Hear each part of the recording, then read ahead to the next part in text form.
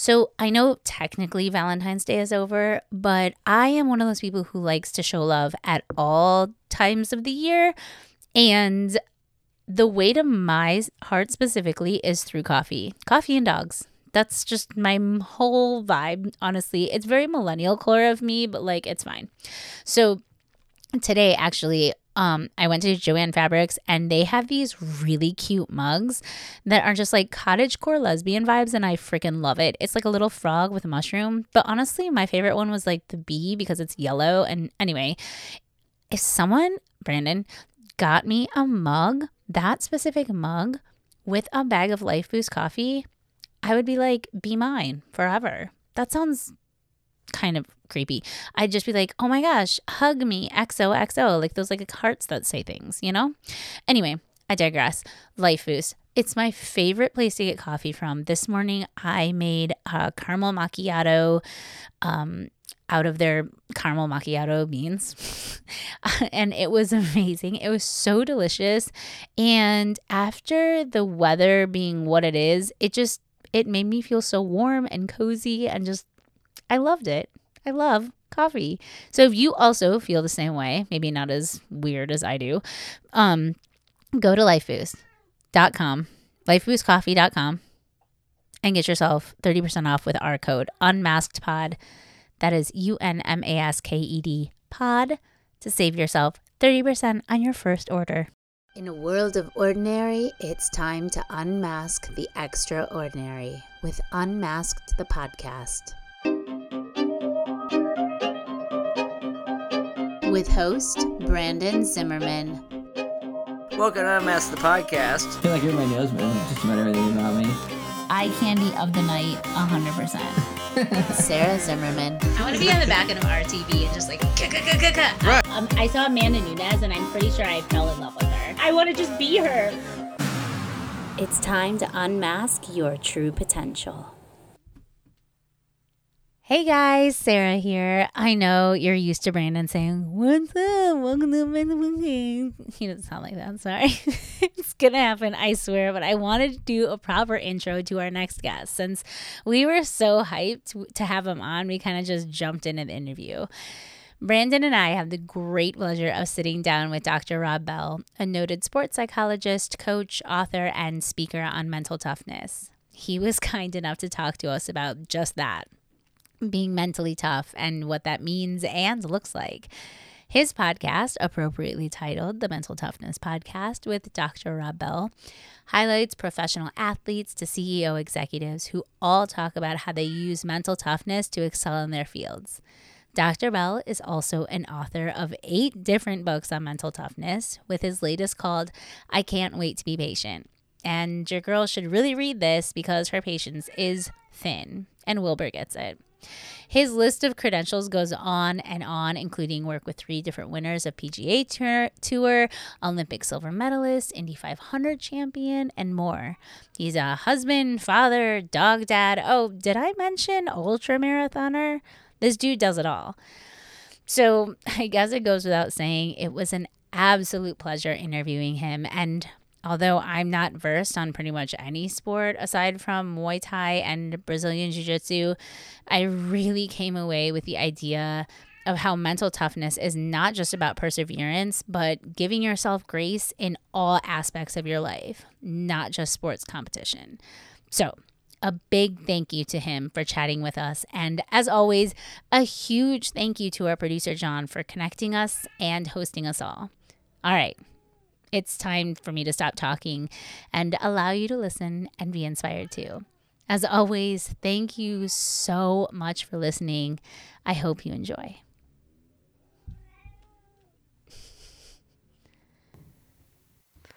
All right. Welcome to Unmasked the Podcast. We are here with Dr. Rob Bell. What's going on, brother? Hey, thanks for having me, man. Hey, thanks for coming on, man. Yes, Yep. thank you Sarah, so much. Thank you. Yeah, we're super excited to talk to you, man. So John said he knew you out of a Sparta gym. You worked with a lot of fighters and stuff outside of there because you're a sports psychologist? Yeah, that's right. Yep. Cool. So what exactly does that entail? Like, what all do you do as far as helping fighters out through sports psychology? Well, I mean, fighters probably not my forte. I'd say just all athletes. Okay. And I mean, I think like when I mean, my philosophy is everyone's an athlete. Our office is just different. So like we have an athlete mentality just depending on what kind of office we're going to be in for the day. But like my day to day, man, I mean, I work with athletes, coaches, and teams, just helping them perform their best when it matters the most. And then like, what are all those mental characteristics that go into peak performance? Okay, cool. So a lot of you're a noted author. You've got quite a few books and all built around like mental toughness and things like that. Mental toughness to me, I mean, I don't know, like it's just going to the gym saying I'm going to do this hard thing every day, but I know it's obviously a broader stance than that. Like what is your stance on? Yeah. So, I mean, it is a good point because I think you have to start like when we're talking about mental health, mental toughness, mental wellness, I think you have to define it, or else everyone just has their own idea, right? It's well, mental toughness is when your parents tell you have to go mow the lawn and you do it. Like, maybe, right? I mean, so again, I study this, I geek out on it. I mean, I'm a simple is powerful kind of guy, though. So mental toughness is how we deal, handle, and cope with the adversity, the struggles, and the setbacks in life. That's really all it is. How do we deal with it? How do we cope with it? How do we handle with it? So adversity has to be present. If it's not present, then it's not really mental toughness that we're looking at. So if you want to look at, the other part is how well we perform under pressure, those have-to moments. Like that is a component of it. And it's not a matter of if, it's just a matter of when we're going to encounter it. And I think a couple facets that are important to mental toughness is it's not going to win anybody a championship. You can be the most mentally tough person that there is. It's not going to win you anything. But if you don't have it, it will lose it for you. That sort of becomes the importance of it. Having studied this for years, I know mental toughness. I know what it's not. It's not all or nothing. Okay. And that's a huge part, right? Because I'm an all or nothing guy, right? Yeah. You're either the best or the worst. Yeah. And It's either win or lose. Yeah, and that's what sport does, right? Yeah. That's the beauty about sport. Like there is a winner and there is a loser, but there are so many lines in there that you have to be able to draw and siphon out because that ultimately determines like your mental toughness and getting better at it. The brain's a muscle. The more and more we work at it and we're able to refine it, look at the lessons that we've learned, look at the wins that we've had, the better we get. And, with life, there's really no finish line.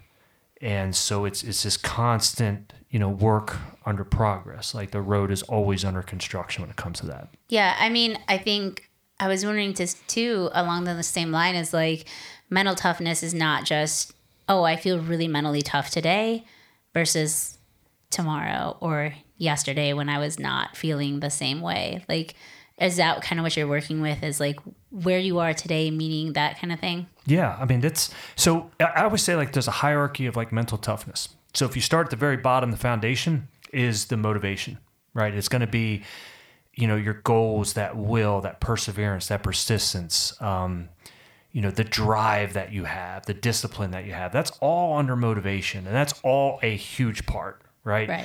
But that's most of where, like when we talk about the mental game, that's most of like where it stops. Like how bad do you want it? Right. But that's motivation. So that's like the foundation. The next level gets into the focus piece. It gets into confidence. Okay. So it gets into the belief you have in yourself, the trust.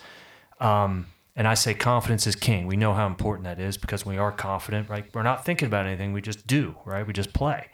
After that next level of like the hierarchy is focus. So confidence is king in the game of chess. It's how the game is lost. It's not how the game is won. Like when the king dies, the game's over. So that's the way that confidence is. When you lose confidence, it's really tough to get that back. Yeah. But focus is queen. That's how the game is won. We win the game of chess by moving the queen, not by moving the king one spot at a time. So focus is really what becomes even more important than confidence. And then that last mental skill, the hierarchy of it is how well we can let go of mistakes, right? How well can we move on and refocus? That becomes, and I think it's the most difficult one. And so like, if confidence is most important, then why is it not at the top? And the reason why it's not at the top is because if you didn't have any confidence at all, you wouldn't do anything. Right. So it has to be there. It's just how much confidence do we have?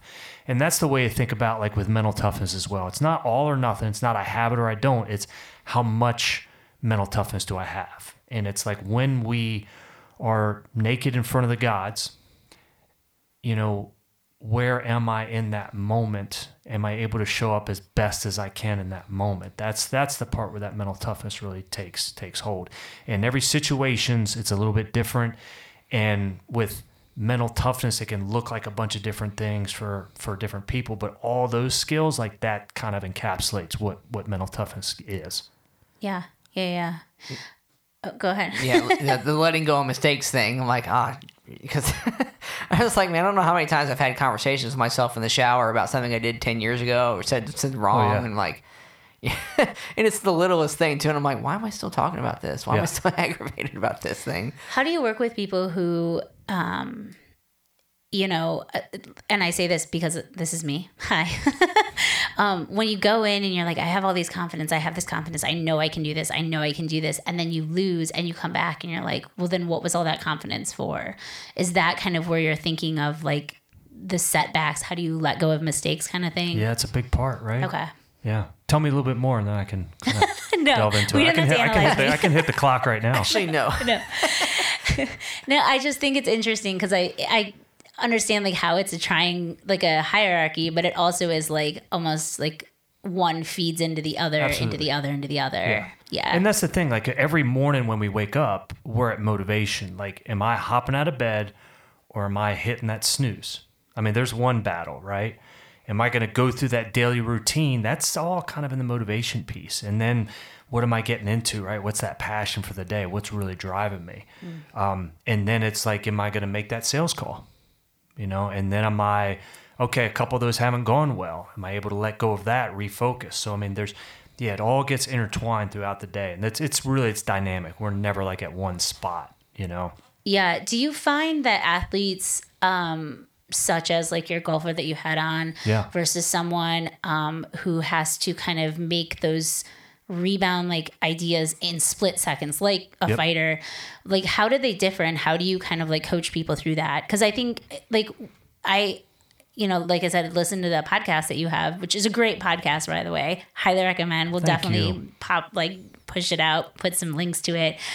It's really interesting to hear because you don't just have athletes on. Right. You have, Angie Hurt, who was the, I think she's like a CEO or super amazing lady. I loved when she was like, I think if everyone could go to the Super Bowl, everyone should try. And I'm like, I'm trying. Yeah. I'm really trying. Right. But no, she was really interesting. But specifically this golfer like had kind of a little bit more downtime to his game where he could make a mistake and then kind of, he talked about how his caddy was kind of there to kind of get him out of that mindset. Whereas a fighter, you get hit and you have to rebound in a split second to allow you not to, focus on that. Yeah. Are you working with people differently in different ways or is it all kind of tackled the same way? No, great point. It's a great question. So like those skills, they're the same throughout. They just manifest different. Okay. So a skill of having to let go of mistake, whether it's going to be in tennis or golf, a non-contact sport, it's going to be way different than how it is in a contact sport, right? But it is ultimately getting back to how you prepare. And I always think like we play like we train. And is our training, encompassing that mental skill of having to refocus? I think with us, like everyone, like some of us can be really, really disciplined. Like discipline isn't a problem for me. Not a problem at all. And I'll take the Pepsi challenge. Like if you just say like you need to train for a 100-mile race, like you need to be disciplined about it. Great, man. I'll chart that out and go at it. Confidence, okay. So there's some people that just excel at confidence, right? They just believe. And it's just like, but it's so great. It's so great for you to just have that belief, Yeah. But when you think about like what faith is, right? Like, hey, that's really what it comes back to. And then you have people that are really able to focus under pressure and everything just hones into what they're trying to do. And then you have some people that are just magically just great at letting go of mistakes, willing to move with the punch, right? Like Jake LaMotta used to say, like the secret's to move with the punch. I'm horrible at letting go of mistakes. Like that is a skill I need others to coach me up on. But like the motivation piece, not a problem. Now that's where it kind of manifests different with different people. And then in each sport sense as well, they're the same skills, they're just going to pop up and how they show up differently. So can I ask where all of this started? What is your origin story? Sorry, I totally stole that from you. That's okay. I was actually going to find a way to squeeze it in there at some point. So what was, do you call them hinge points? Yeah, hinge moments. Okay, I was going to say, Absolutely. I really like that, hinge moments, but Yeah. we're comic book nerds. So what is your origin story? So, yeah, and it wasn't like Batman, but Again, thank God, because Yeah. it's rough. but it was, so I was an athlete growing up. I mean, every kind of sport, and it's what I always wanted to do. I wanted to be a baseball player, and just had no idea the talent that you had to have. So when I went to college, I had like an 84 mile an hour fastball that was, lowest on the team, and I was like, man, like, okay, well, heading into college, I found out, and I kind of took this class called partying, and that was in high school. And let me tell you, I mean, I was getting an A in that. Amazing. And any kind of extra credit, I was getting it. Wow. know? So, I mean, it was, I don't think it was anything really hard, but it was a lot of drinking and a lot of pot. Okay, yeah. Fair. Got to college, and now I can have partying and baseball and no accountability. Like, what could possibly go wrong? Period. Flying by the seat of your pants. Exactly. Gotcha. And I tell my athletes, like, nothing good happens after midnight. Like, live your life any way you want, but you just have to realize that. Nothing good happens after midnight.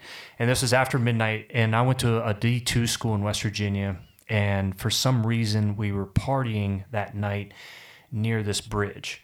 And near this bridge was a cliff. And I ended up walking off a 80-foot cliff. So I wasn't pushed. I didn't jump. I just absolutely had no idea where I was. And it was the cause and one of the solutions about why I lived, right? I think God had a huge factor in that. But the other factor of like being intoxicated, you couldn't brace. And Yeah. I was conscious during the whole time. I'm laying at the bottom of this crevasse. I kind of reach up. My one arm was broken, but I reach up and I had a gaping head wound. I was able to wiggle my toes, but I was in a lot of pain. End up having like a fractured back, and they craned me up out of this crevasse, take me to the hospital where my mom's a nurse. Oldest of 9 Catholic family. All right. So very mentally tough. Right. In some regards, yes. But no sympathy on me. You're going right back to school. This happens on a Friday. I'm back to school on Monday. Now I'm in a whole jar of Percocets. Now I'm in a lot of pain, and now I'm that guy. Oh my God, that's the guy right there that fell off that cliff. Can you believe he's still alive? And boom, hinge moment, because then baseball was over. And you're not going to be playing baseball here, Rob. So then it was, so that became the biggest hinge moment because, there was a lot of emotional pain. There was a lot of like screwing up. The physical pain is part of it, but it's always the emotional pain that's a lot worse. Sure. And being a screw up and then like messing up so bad, and being lost at that same time, how do you handle and cope with that, right? Well, you just go back to the same coping mechanism you had before you fell off the cliff, right? Keep drinking and smoking pot. So like I didn't even learn my lesson then, like on how destructive it was. And, I'm remiss sometimes to like share this, but it was like, it takes 2x4 moments for me in order to get it. I wish it wasn't, right? But I mean, I'm that stubborn guy. And, I took a psychology class, and then when I took that psych class, and then it dawned on me that this is what I want to do with the rest of my life. Now I want to work with athletes and teams and coaches, still be in the sports realm, but I can help people like perform their best when it matters the most. So then that's where it really connected for me. So way back then, and then I knew like I wasn't going to do anything different. But the thing was I still had these demons, right? It was like, I was able to get by, but it wasn't until I got to grad school, and Lance Armstrong had a great quote of it. However we kind of think about Lance, he really had a good quote. But his quote was, if you ever get a second chance at life, you got to go all the way. And then when I knew I got a second chance by getting into grad school, I wasn't going to blow it. Like I was going to do whatever it took. And that was, I think we have multiple hinge moments, but that was a hinge moment that connected who I was with who I became. And I think like on our worst day, it ends up becoming our best. That's the irony of life. And that was one of the worst days, and that ended up being the best. But that's how then I knew this is what I want to do with my life. Yeah. That's a hell of a story. You're like almost dead. Okay, yeah. Wild. So interviewing people through, I guess, not interviewing, helping people, helping athletes. Do you find that there's any common links that you have that they might have, whether it's a hinge moment or, maybe they are their families really part of them, or are there any like common links between who comes in with more mental toughness, or is it all just kind of like humans? It is, man. I mean, I mean, we as humans, right? If we just look at our closet and kind of how messy that is, that's the way I think sometimes our mind is. As well. Yeah. You know, it's like, that's in that box over there. Let's just keep it in the box. We don't need to clean this part, right? So shut the door. It's fine. Sweep it under the sink. You know, and so then why is it that, I mean, this is what I know to be a one common theme amongst, let's just look at all great athletes. Now, great people can make great athletes. Great athletes don't make great people. And what I mean by that is like, because I've been with a lot of assholes that are really great athletes, are great at what they do. They can shoot a basketball, but they're not good people, you know? So, or they can't hold a conversation worth anything. You know? So, I mean, and all these skills don't necessarily like, you know, transfer over the communication piece. Just because you're great at one thing doesn't make you great at another. But then we can get into what's the whole purpose of sport to begin with. But what I do know to be a common theme, and I wrote about that one in Puke and Rally, is the best, like some of the best. Now, sometimes I think we use the wrong models of individuals, and I can talk about that. But I think the one common theme amongst any successful person, what I've come across, is that at some point, either through somebody else or their circumstance, they were told, you're not good enough. That's a bad idea. Don't try it. Either their circumstance or somebody else told them that. Usually sometimes somebody close to them, right? A parent, a teacher. And so that became a moment, a hinge moment, that it was fish or cut bait, right? You're either going to believe that circumstance that you live in, that's going to be your future, or you're going to say, no, that's not going to be me. I'm going to go this route. I'm going to be my vision instead of my circumstance. That's what I've come across. That's to be the common theme. Everything else can always kind of vary, and we can always get into that. But that's the one thing that I've seen, because, you know, why is it that so many people with dyslexia become millionaires?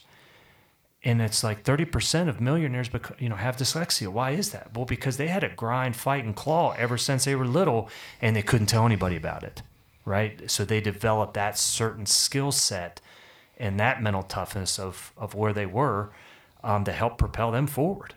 And so, you know, I just see it again and again. I've yet to come across anybody that's been super successful that was not told that. Yeah, I think most, especially very good athletes, generally tend to come from like bad upbringings or like, I don't know, like you're poor their whole life. So now like, well, I'm never doing that again. Or, I've seen those situations. They always tend to work the hardest because they know what it's like to be in the worst circumstance, kind of thing. Yeah, pain is a huge motivator. Yeah. Pain and fear are big. They're not as strong as love and vision, though. Like, you have to have that, because eventually that's the part that, if you're trying to prove people wrong your whole life, it leaves you empty at some point, right? You have to be able to prove yourself right instead of just always trying to prove people wrong. Sure. Yeah, that was like when I started fighting. At first, it was to prove people wrong. Yeah. And then it kind of became just to prove it to myself, and to move forward with that, because I really enjoy it now. First, it was, I used to be this fat kid growing up, and I got made fun of. I wanted to lose weight, and take that, Yeah. But now it's like, man, I just really enjoy what I do all the time. It's really fun. All my best friends try to beat me up. It's a fun life. Yeah, yeah, and that's that love, right? Yeah, absolutely. Yeah, that's why it's more powerful. Yeah, I think too is part of the love aspect is also like kind of bringing that in towards yourself, because I think a lot of athletes, I'm again talking from experience, like come into it and think I can't do something, and they're almost proving it to themselves that they can. Or like I was talking to you in the car, my whole life I've been told I was really sensitive, and doing something tough, kind of shows that I am much more than just someone who's sensitive, which isn't a bad thing. Honestly, I need to lean into my sensitivity a little more, but also like Angie Hurt had talked about also giving herself grace, which I'm very bad at. Yeah. And how does that kind of play into stuff? And you're, talking to athletes about their mental toughness. Like how do you balance that? Because to me, grace is such a kind thing. It's not tough. I guess I'm glad you defined mental toughness, because to me, I'm like, oh, it means you don't really worry about adversity. You just kind of just pile through. And here she is talking about giving herself grace and understanding I make mistakes kind of thing. Right. Yeah. I mean, if a couple, I'm glad you brought that up, because I was thinking about that one a lot. And I think grace, sometimes it has to be able to come from other people to give us grace in order for us to give ourselves grace.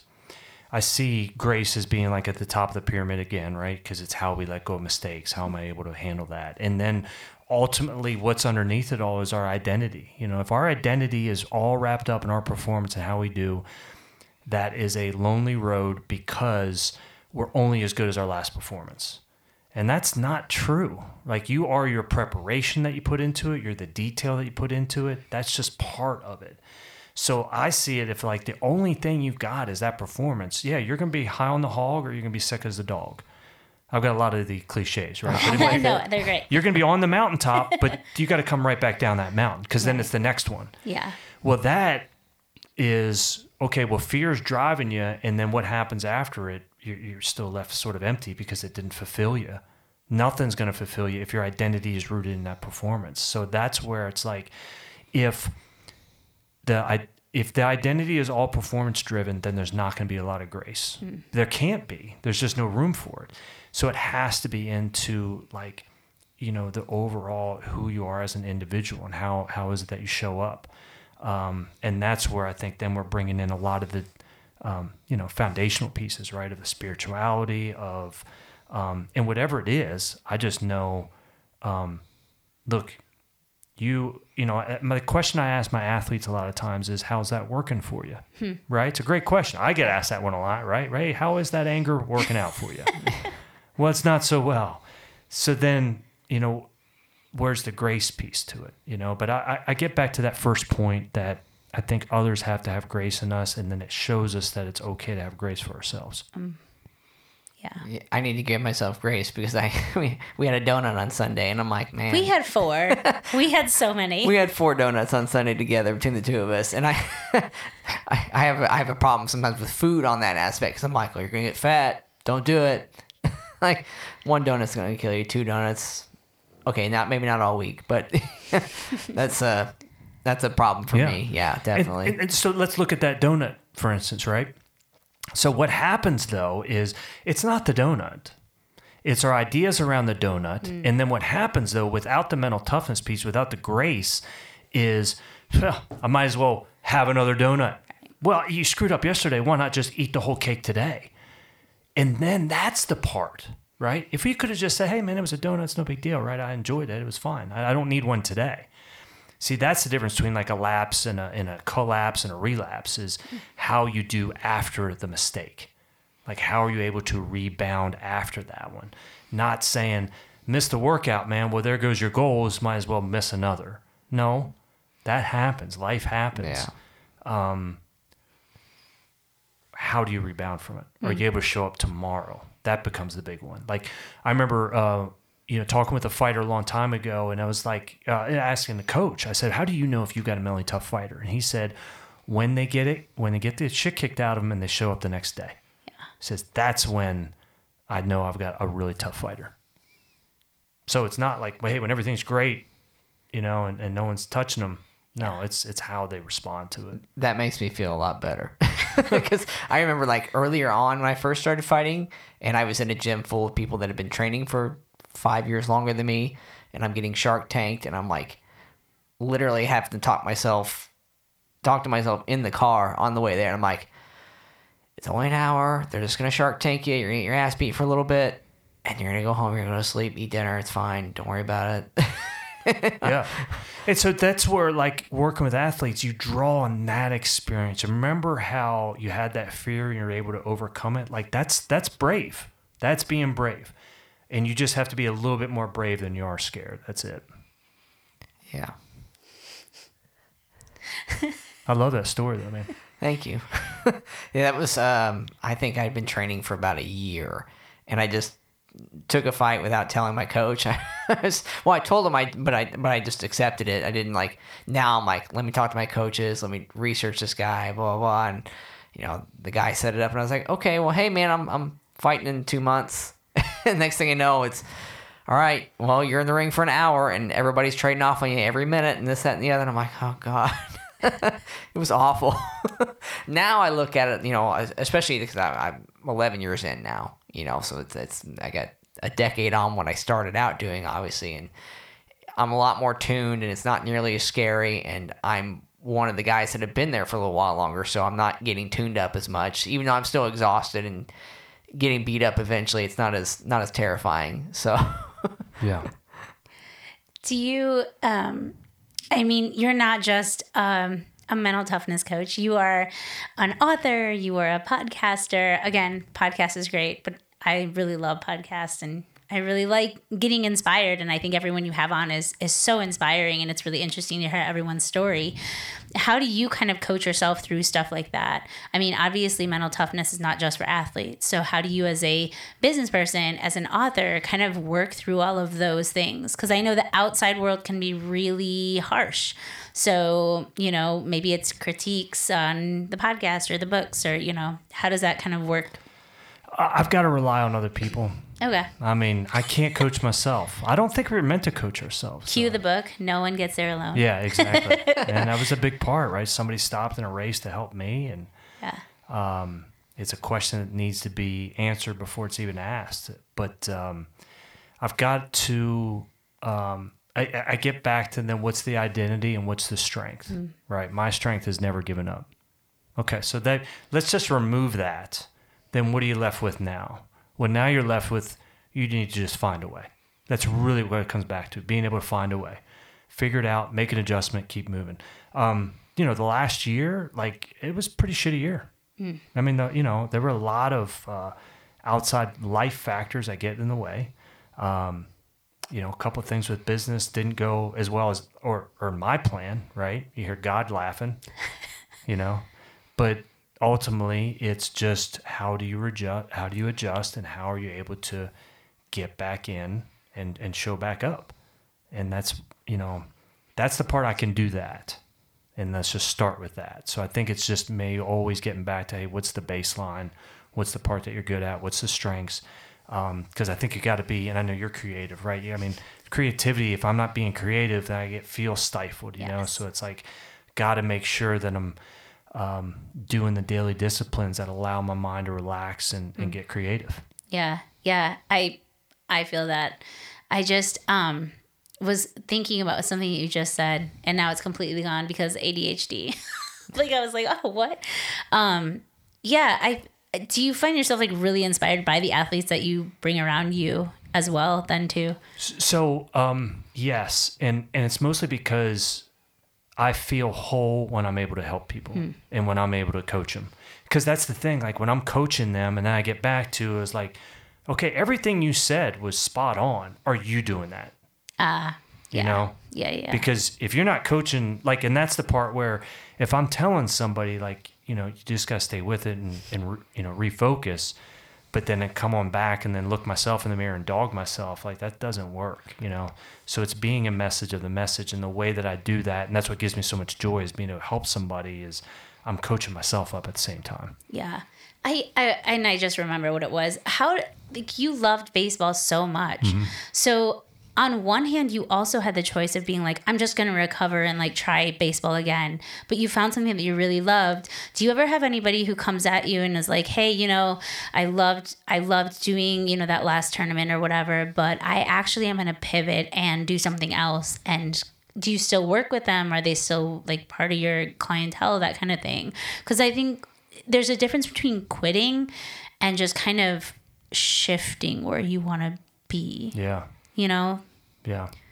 When you said you love baseball so much, that took me back. I mean, baseball was it, man. I loved it so much, And there was even when I kind of look back now, I mean, there's still so much pain that was with it. There's a lot of unresolved stuff because I loved it. And I think there's factors that go into when someone's able to pivot or move. What's the conclusion like?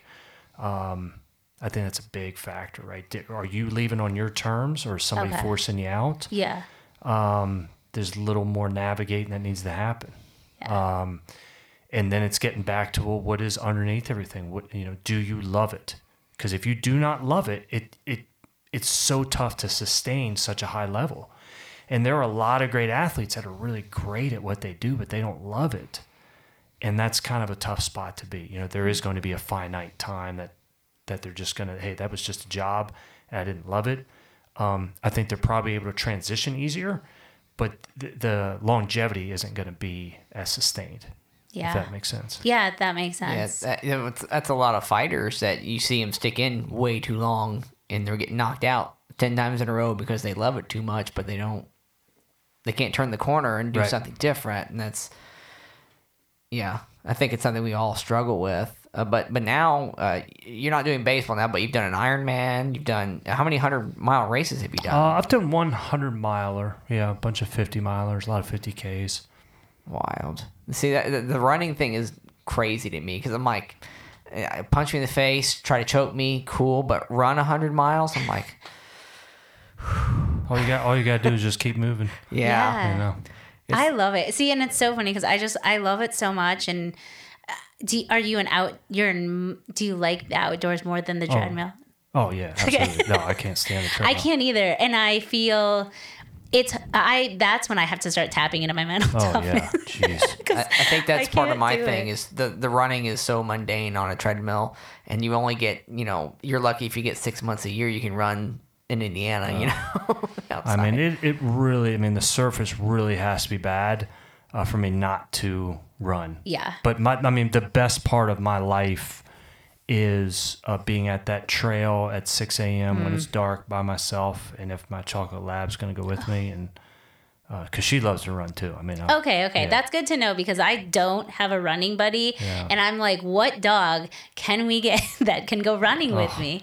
I think she loves it more than I do. Oh my gosh, I that's love. Awesome. Yeah, our dog at home is a sprinter, and she doesn't make it quarter mile, and she's exhausted, and then mom's carrying her. Yeah. So, yeah. For me, running helps my brain kind of turn off. Mm-hmm. It really kind of allows me to, sorry, John's taking pictures. Smile. It allows me to just kind of shut everything off. When we hiked the canyon, it was the same way where it was like, just relax and keep going. Like you're not, I think one of the things that I was taught early on was just don't think. Right. Just stop thinking, stop overthinking it, which is really easy when I'm in physical exertion mode. It's really hard when I'm sitting at home. And I definitely think ADHD has a lot to do with it, but it also has a lot to do with my constant tapes of going over the same reels in my head. Do you deal with a lot of that? Do you find a lot of athletes who have that same kind of mentality where they just keep going over things, where maybe they're, a lot more sensitive to people's critiques and they're just starting to bring themselves down? Yeah, absolutely. That gets really in depth in terms of, the running piece for one, right? It just settles my mind. And you're just able to breathe. Yep. I never listen to any music or anything like that. Do you ever run barefoot on the trails? No, I haven't. I'm not a barefoot guy. And I've come across people that run in sandals too. Oh, interesting. Birkenstocks?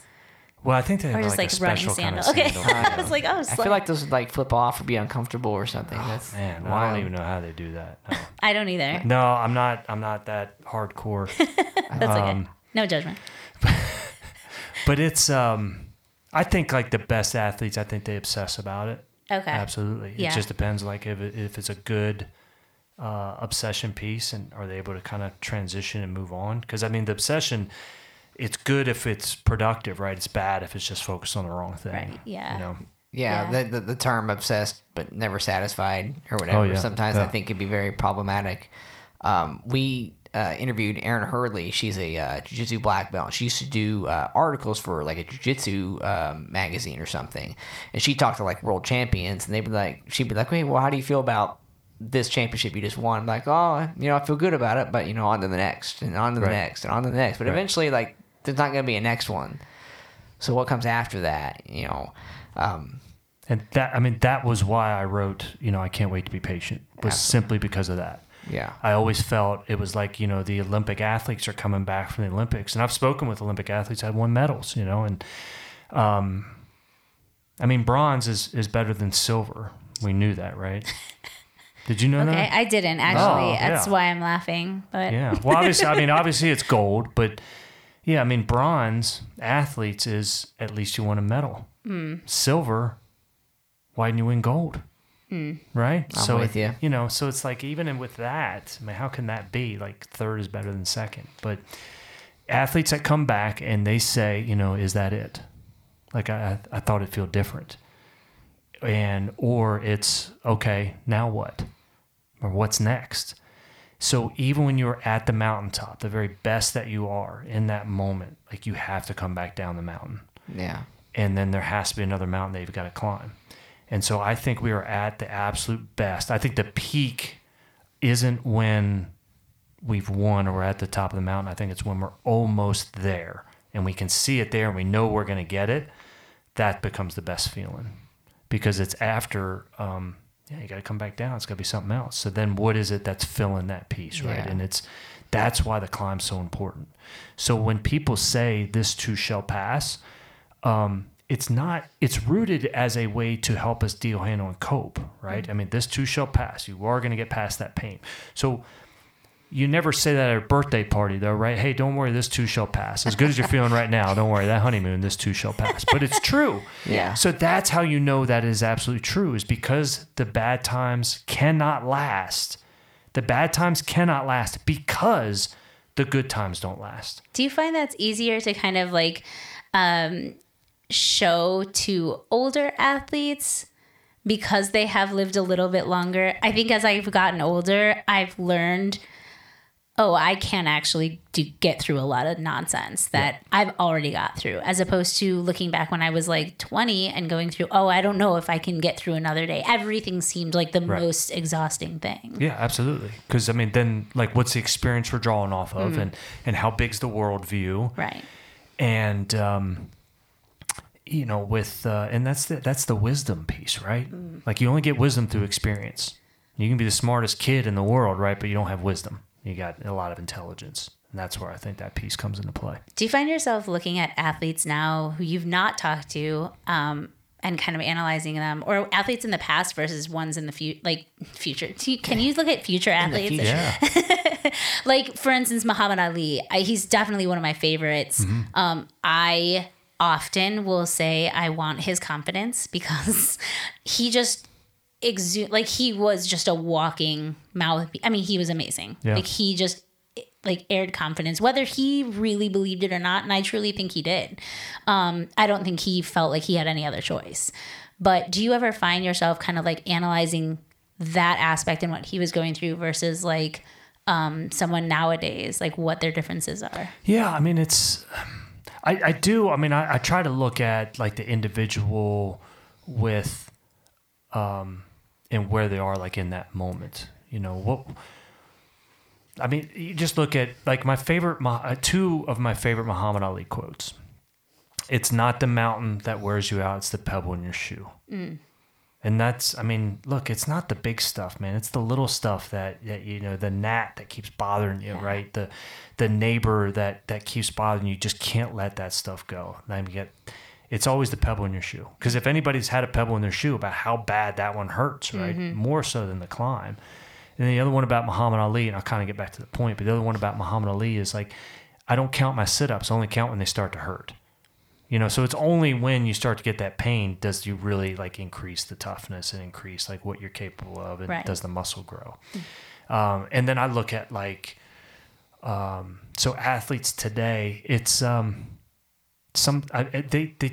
they give you a view about what it is that they want you to see. And I don't know if you've ever seen this, but like no Instagram reels show anybody missing a shot. Right. Like they never miss a shot. Like they're perfect.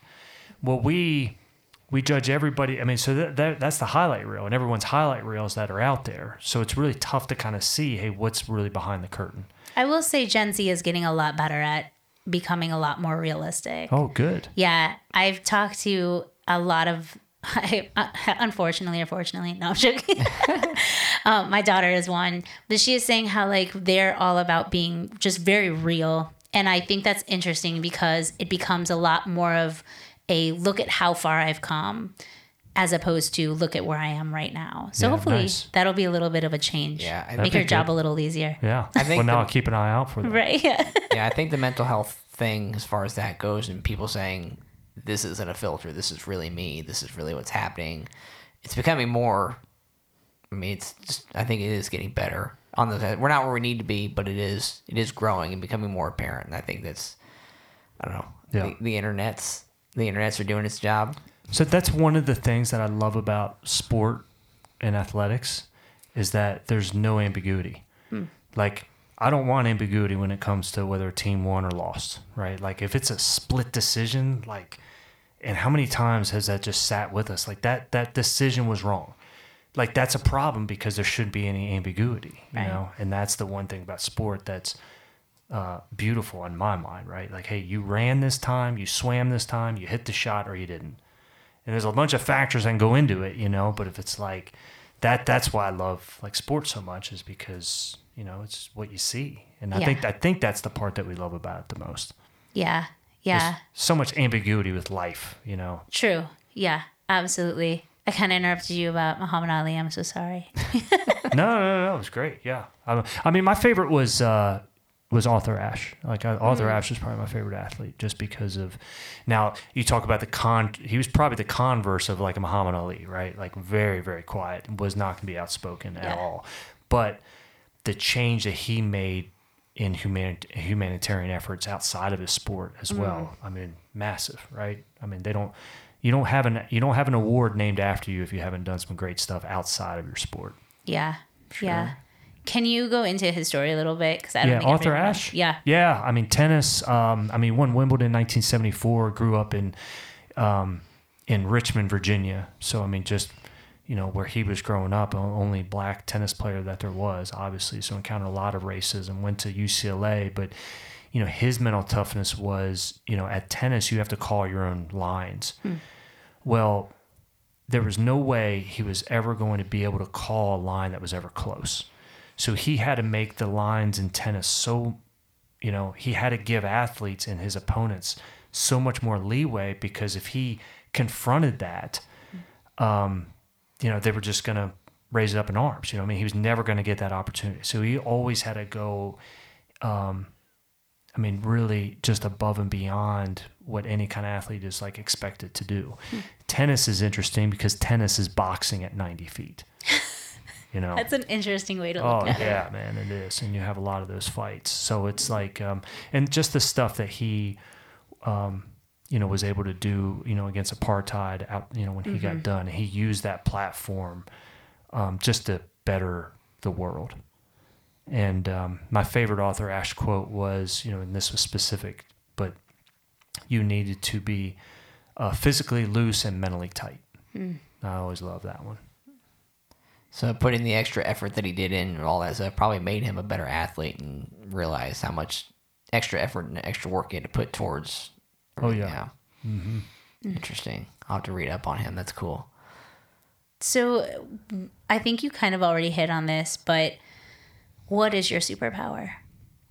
Oh, yeah, I'm glad you asked that question. So, like, on my way here, like, I told my daughter, I said, I could tell him what my superpower is. She's like, are you going to tell him, like, your real superpower? I said, yeah. Oh, dope. What is it? So my superpower is wherever I show up, whenever, like, any kind of place I'm going to show up where there's going to be a line or possible waiting, like, there's always a line that forms behind me. So, like, 10 seconds later, like, there's 10 people right behind me, like, in line. And it's a superpower. Now, it is a confirmation bias because it doesn't happen absolutely every time. Okay. And I know it's not one I can repeat, but yeah, I mean, I go to get the car washed. Hey, there's one car in front of me. 2 minutes later, there's 30 cars back there, and just gets. So your superpower is trend setting. It sounds like. Maybe. I was going to say, we need to go to Disney World and test that theory. That's the line starts right there. That it is a superpower. That is a superpower. I know. Yeah. Also, a very important question. What's your dog's name? Dormy. Oh. Dormy. Dormie, and it's a golf term, and it means you can't lose. Oh. Yeah, she's a great girl. My wife makes fun of me because she says, you have more pictures of our dog than you do of us. B does too, but I'm fine with that, honestly. I get it. One of our dogs is on my lock screen, so. Yeah. It's okay. But every day I'm running with her, always taking a picture at the end. Yeah, Yeah. absolutely. A running selfie. It's necessary. Yeah. Right. So you have an amazing array of books. Where can everybody find your books, your podcast, everything? Because I know people are going to want to flock to all of your stuff. Well, I appreciate that. My website, drrobbell.com. So just DRROBBELL. It's usually the best place. All the books are on there. Podcast is on there. Perfect. Cool. Yeah. Cool. I cannot recommend it enough. Honestly, I've recently switched careers. I've started getting a little bit more mentally tough. I definitely think this last fight was probably the best one that I've rebounded from going into it. And so, and your podcast definitely helps. Listening to other people tell kind of their story and what they do is really helpful. Thank you. Yeah, thank you. I was thinking about the role of a coach too, and it's a coach's job to protect the athletes. It was your coach's job to say, no, you're not going back out, because your mindset was, you're going to go back out. Yeah. Right. And what would have happened? Well, you don't know, right? Could have done more damage. Could have, but that's a coach's job, is protect their athletes in those kind of circumstances. Yeah. I appreciate you saying that, because she's an amazing coach. And I think she is definitely one of those, I said, I have this narrative of who I am and what I am. And it's not always positive. Yeah. So I think people like her and you and B have really, like I said, hungry caterpillared that narrative away, kind of ate away little bit by little bit. No matter how much I push back, there's always someone going, like you, how is that working for you? Or it sounds like you're really frustrated. Like, what is that? Where is that coming from? Like, what, can you talk about it? And like really building up that mental toughness. And it's been really interesting. It's been an interesting journey for sure. Yeah. So I might borrow that one, that Hungry Caterpillar. Yeah. Yeah, that's good. Good it's analogy. Eric Carle book. It's a great book. Okay. So. Yeah, I think definitely being the right group of people surrounding us has definitely been a big change. 'Cause we were at a different gym at one point, and now we've just. I mean, there was good people there too, but we have more of a.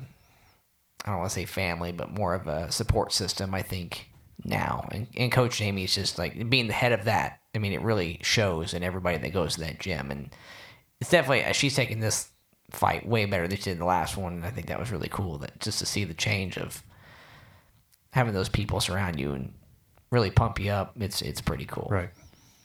And that's the importance of having others be able to coach us. Oh yeah, Absolutely. Yeah. If I could coach myself, I would. I wouldn't need anybody else. But I can't. And I don't think we're meant to. I think that's the beauty about it. I think that's where like the human connection comes into play. Absolutely. Does your family get tired of you coaching them? They don't really let me coach them a lot. I'm like, I'm the same thing, right? It's That's like fair. I'm Fair. dad. Yeah, no, that's You fair. do know what I do though, honey, for a living, right?